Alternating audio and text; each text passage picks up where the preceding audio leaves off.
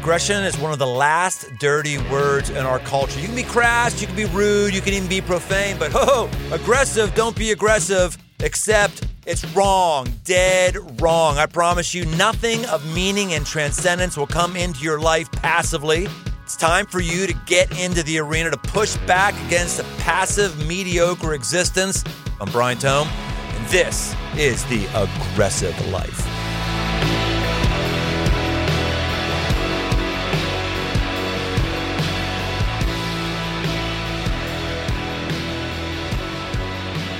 Welcome to episode 0 of The Aggressive Life. My name is Brian Tome, and you might be asking, who in the world starts a podcast called The Aggressive Life? The word aggression is certainly not a positive term in our day and age, and I want to be very, very clear. When I talk about aggressive, I'm not talking about grabbing somebody by the throat. I'm not talking about getting your way through physical or financial might. I'm talking about taking control of your life.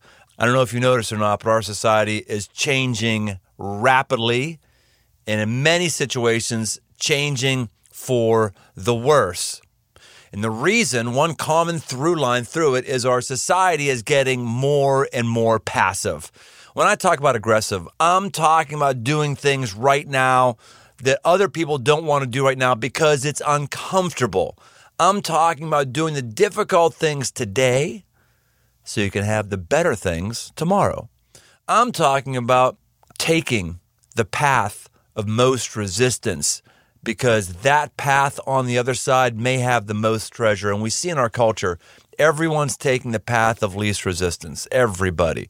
Let's just do a little survey of the ways in which our cultures, if you will, the cultural touch points for passivity we're seeing through and through our culture. In our relationships, we're getting married later in life, if at all. We don't want to commit, so we play the field longer and longer, looking for our quote-unquote soulmate. In many cases, we don't even ask anybody out anymore. We've lost the ability to ask somebody out. The most aggressive thing young males do today is text somebody. That's a whole different thing than getting to know somebody's story and talking to them and actually asking them out on a date. And we're not getting married because we have this stupid idea that there's one person that I will passively fall in love with and everything will be beautiful and it will be the perfect person who will love me and hold me and kiss me and I'll be my own little bunny rabbit. Yes, that's a old Bugs Bunny cartoon. Yes, you got to be over 50 to know where that came from. Our relationships have the marks of passivity everywhere. Kids, we are increasingly having kids later, or having fewer of them, or not having them at all. Why is that? It's because kids are hard. They're difficult. They're pain in your rumpus. It is an aggressive move. Why would I have a kid when I'm not sure if that child's going to be healthy? Why would I have a kid if I'm not sure if I can afford that child? Why would I have a kid when, therefore, I can't do things that I want to do for however many years of my life?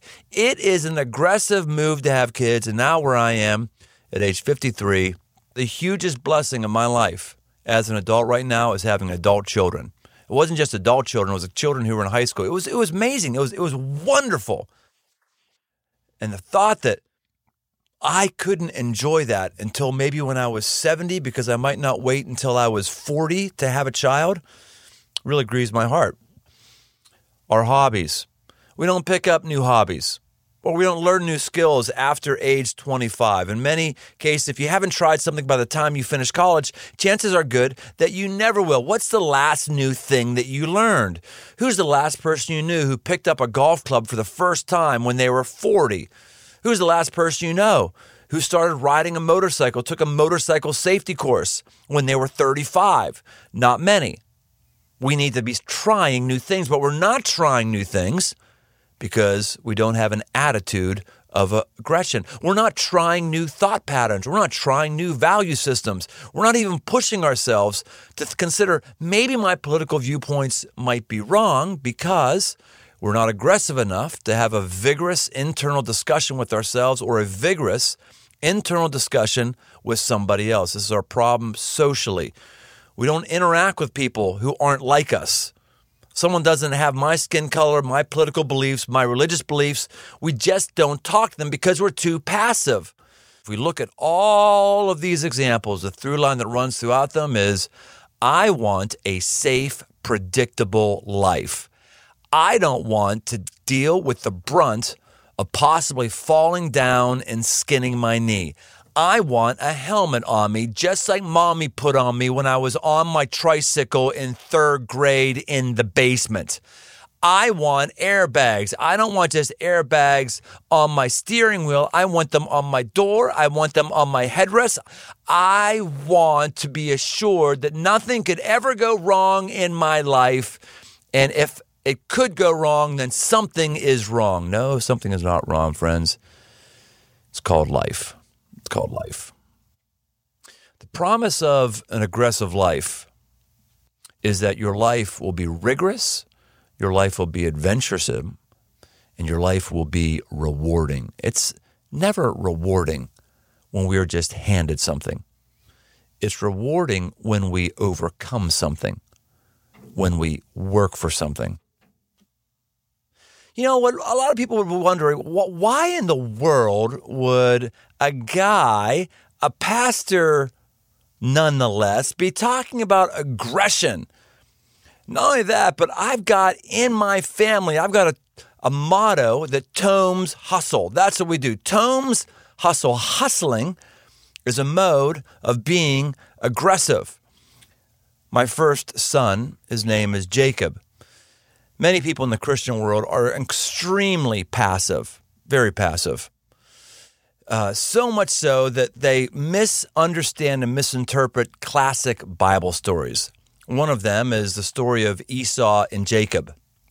And some Christians have not understood, or Bible readers have not understood this passage at all, which is why they scratch their head as to why in the world I would call name my son Jacob, which some people believe means the usurper. As the story goes, they're twins, and Jacob, the second twin born, is holding on to the heel of Esau, his older brother. What's he doing? He's hustling. He's hustling. He's trying to be aggressive. He's the one who grasps the heel, not the usurper. He's the one who grasps the heel and is hustling. Later on in his life, when they're young boys, we have Esau, who is the hunter. He's the manly man, and Jacob is actually the girly man in today's nomenclature. He's mom's favorite. He's the cook. Esau is dad's favorite because Esau is the hairy one. He likes to hunt. So Esau is coming back from his hunt. He's very, very hungry. And there's Jacob with his favorite stew made for him on the side of the trail. And Jacob strikes a bargain. He says, in culture, the firstborn son gets the most. They get the birthright. So Jacob says, Esau, I'll tell you what, I'll give you some of my stew if you give me your birthright, if you give me the blessing of being the firstborn.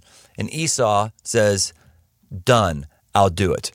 People look at Jacob as if he is a usurper, as if he is evil. No, he's striking a bargain. He's striking a deal.